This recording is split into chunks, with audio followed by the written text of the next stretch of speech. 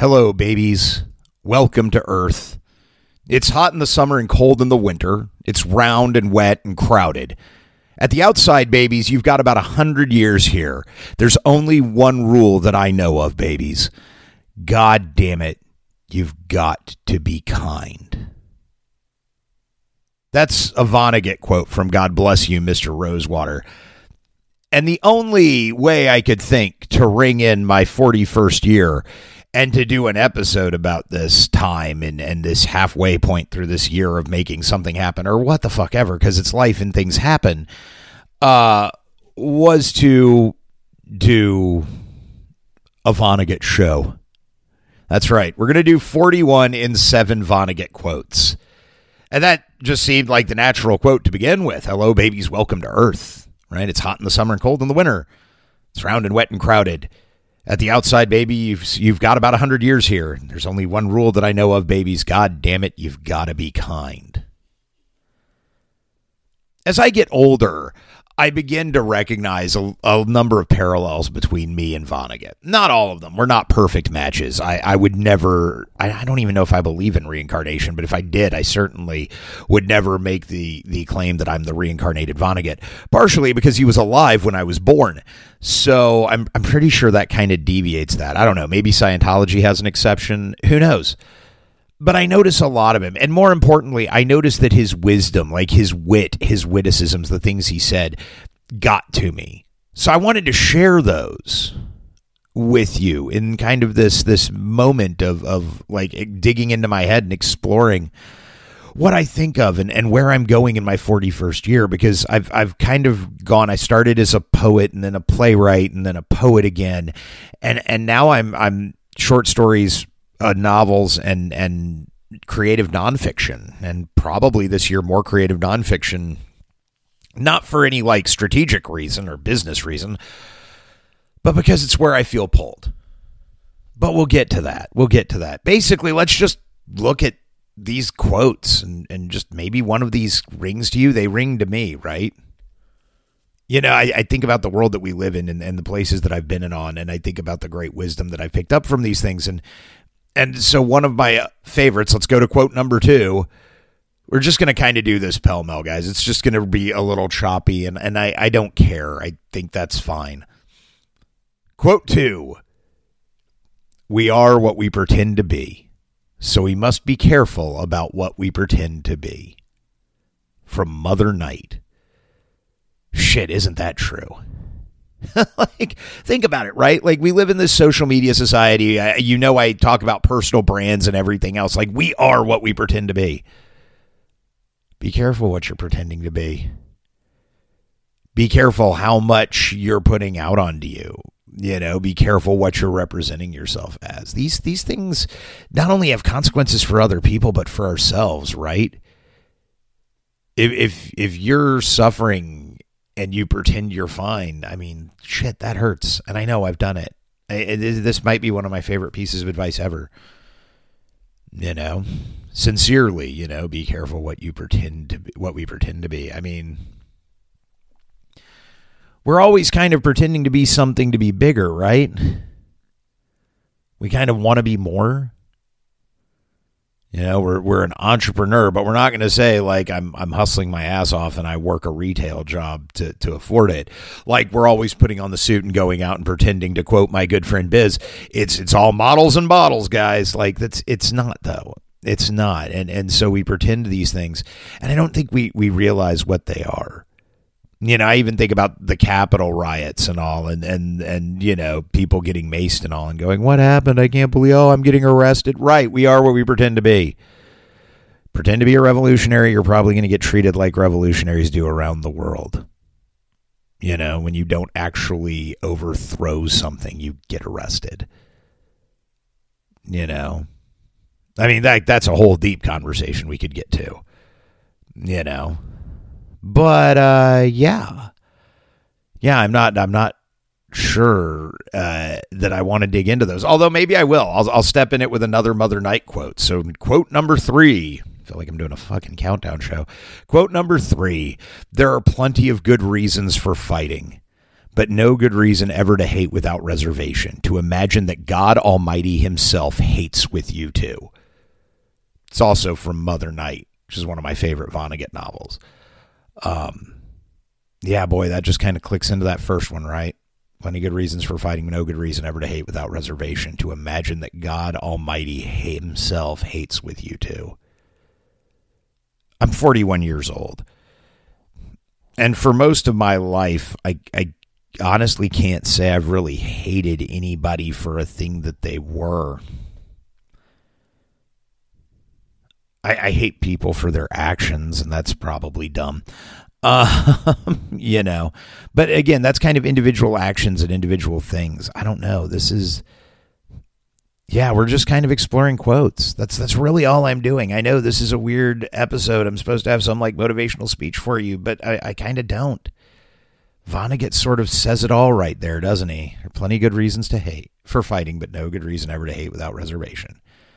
To imagine that God Almighty himself hates with you too.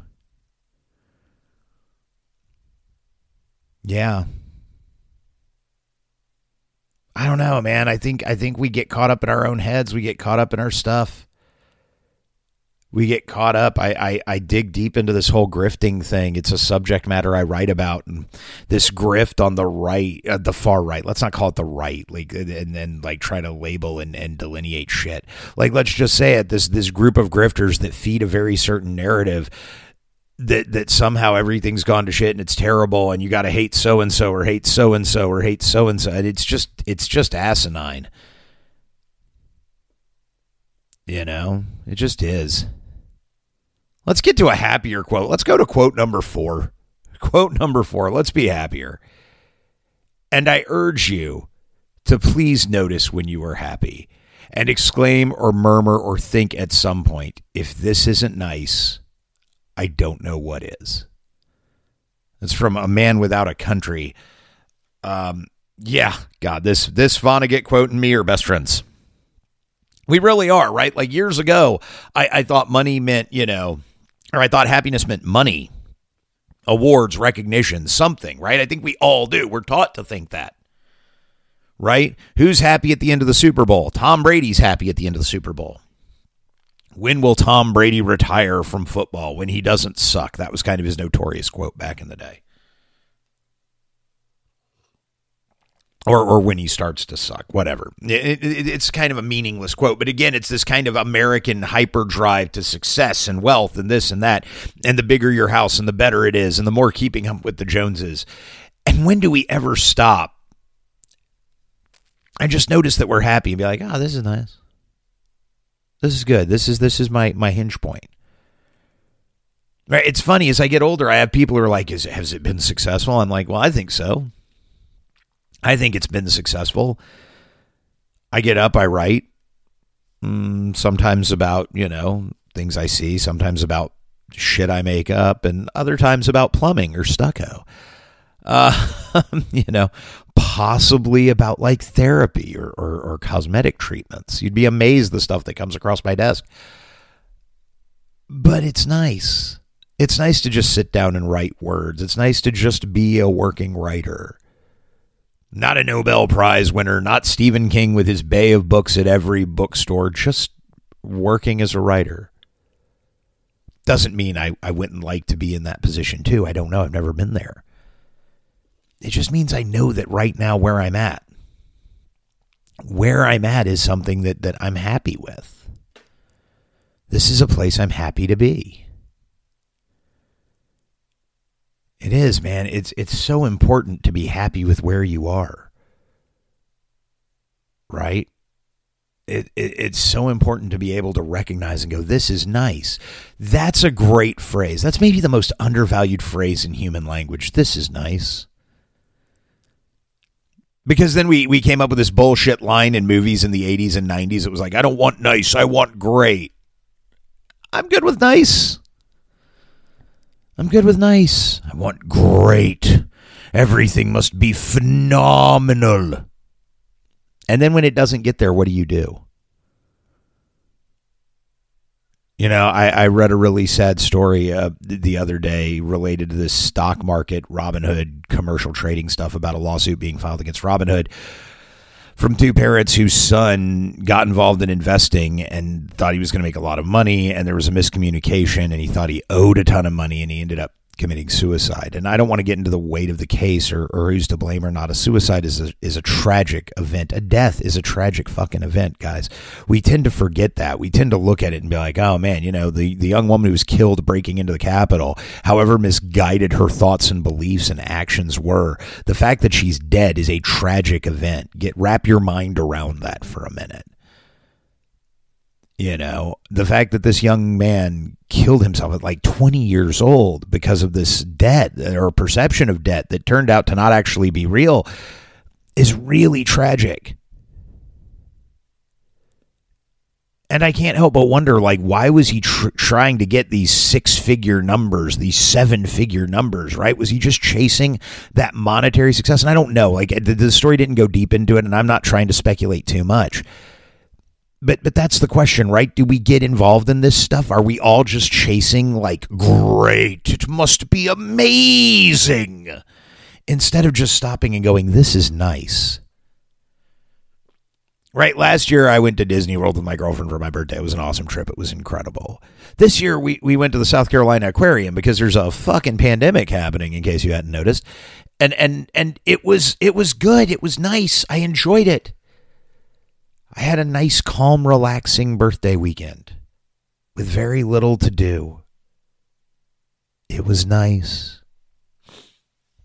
There's something to be said for things being nice. And stopping and taking that moment when we're happy and going, this is nice. This is nice. So let's see. That was quote 4. I got 3 more to go, and I'm actually kind of trying to figure out which one I want to say first.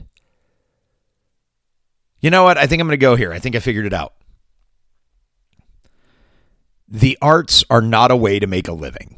They are a very human way of making life more bearable. Practicing an art, no matter how well or badly, is a way to make your soul grow, for heaven's sake. Sing in the shower, dance to the radio, tell stories, write a poem to a friend, even a lousy poem. Do it as well as you possibly can. You will get an enormous reward. You will have created something. That's phenomenal and true. We tend to think of the reward in terms of financial success, but how often do we just think of the reward in creating the thing? Just writing the little love poem. Valentine's Day is coming up, everybody. Just writing the little love poem for our significant other. Just that one. No matter how good or bad, how often have we thought the reward was just in creating the thing? That's it. That quote was from A Man Without a Country. It's a phenomenal book. Another one of my Vonnegut favorites. You can probably tell which one are my Vonnegut favorites right now. Yeah. There you go. Like get out there and create something. That's the whole benefit. I cook. I like cooking. And I don't like cooking because I'm not going to be on MasterChef and go, I'm the greatest home cook, look at my plating. I like cooking because I like that at the end of it, I've created something. There's a meal I get to eat. I'm working on building a garden in my backyard of the townhouse I share with my girlfriend. Why? Because I want to create something. Right? I want to create things. Yeah, arts aren't a way to make a living. You might every once in a while do it. I know there's coaches right now going, Matt, don't say never. Manifest your success. No, I'm serious. I've been in this game a long time. This is no way to make a living. It's not. Marketing pays. That's what I do otherwise. Marketing pays well. Being a doctor pays well. Being a lawyer pays well. Actually, I have a buddy who made a pretty decent living starting as a garbage man. Believe it or not, the military paid too. But that's the point, right? I've said this before. You probably shouldn't be in the arts if you're gonna get rich. I honestly have questions if you built your company to dominate, slay, and get rich. I kind of worry if that's your sole motivation. And I say that because if that's, here we go, get ready, Matt Witticism incoming witticism alert, incoming pithy saying alert, be ready, get ready to quote me, here we go. Because to be honest with you, if making money is your sole motivation, then I kind of wonder where your soul is. Nap, did you get it? Did you get it? Incoming witticism. Witty, pithy sayings. Pithy sayings. Yeah, it's true though, right? Like just practice an art, color. Sketch with colored pencils badly. Draw a blue duck. Thank you, Billy Madison. You know, write a bad poem. Sing in the shower. Dance your little dances. I notoriously dance around my townhouse. You will never see them. They are not for you. They are not for you. But do those things. You never know. You might do those things and they might make you happy. They might be nice. And if they're nice, that might reveal a level of happiness which might actually make life nice, which might make you feel successful at living life because life has become nice. I'm going to indoctrinate you with this, right? This is that whole, like, I'm subliminally trying to come into your head and go, nice. We're going to be nice. Things that are nice because we like to be nice and have a nice life. All right, I'm done. So that was quote number 5. Quote number 5. The arts are not a way to make a living. All right. Let's go to quote number 6. A great one. Quote number 6. It's a doozy. It's a favorite. You ready? And I asked myself about the present, how wide it was, how deep it was, how much was mine to keep. That's Vonnegut in Slaughterhouse-Five. And really think about that for a minute, because we talk about being present, being in the moment and presence. And I think sometimes in the modern world, whether we're artists or entrepreneurs or whatever, we think about what is ours and this is my moment and things. We think in terms of ourselves. But I really love this because think about it, how wide it was, how deep it was, and how much was mine to keep. Moments pass you by, you'd be amazed how quickly that time will flow away from you. And I think there's wisdom in looking at the moment and asking those questions, how wide it was, how deep it was, and how much is actually yours to keep. I don't know. I don't think I can say anything more on that. I think it's time to go to number 7 and just wrap this up. So this final quote is also from A Man Without a Country. And I think of this a lot lately, the older I get, and with kind of the common political discourse and everything else going on, and you know, wanting to return to an older America or a newer America or this America or that America, I don't know.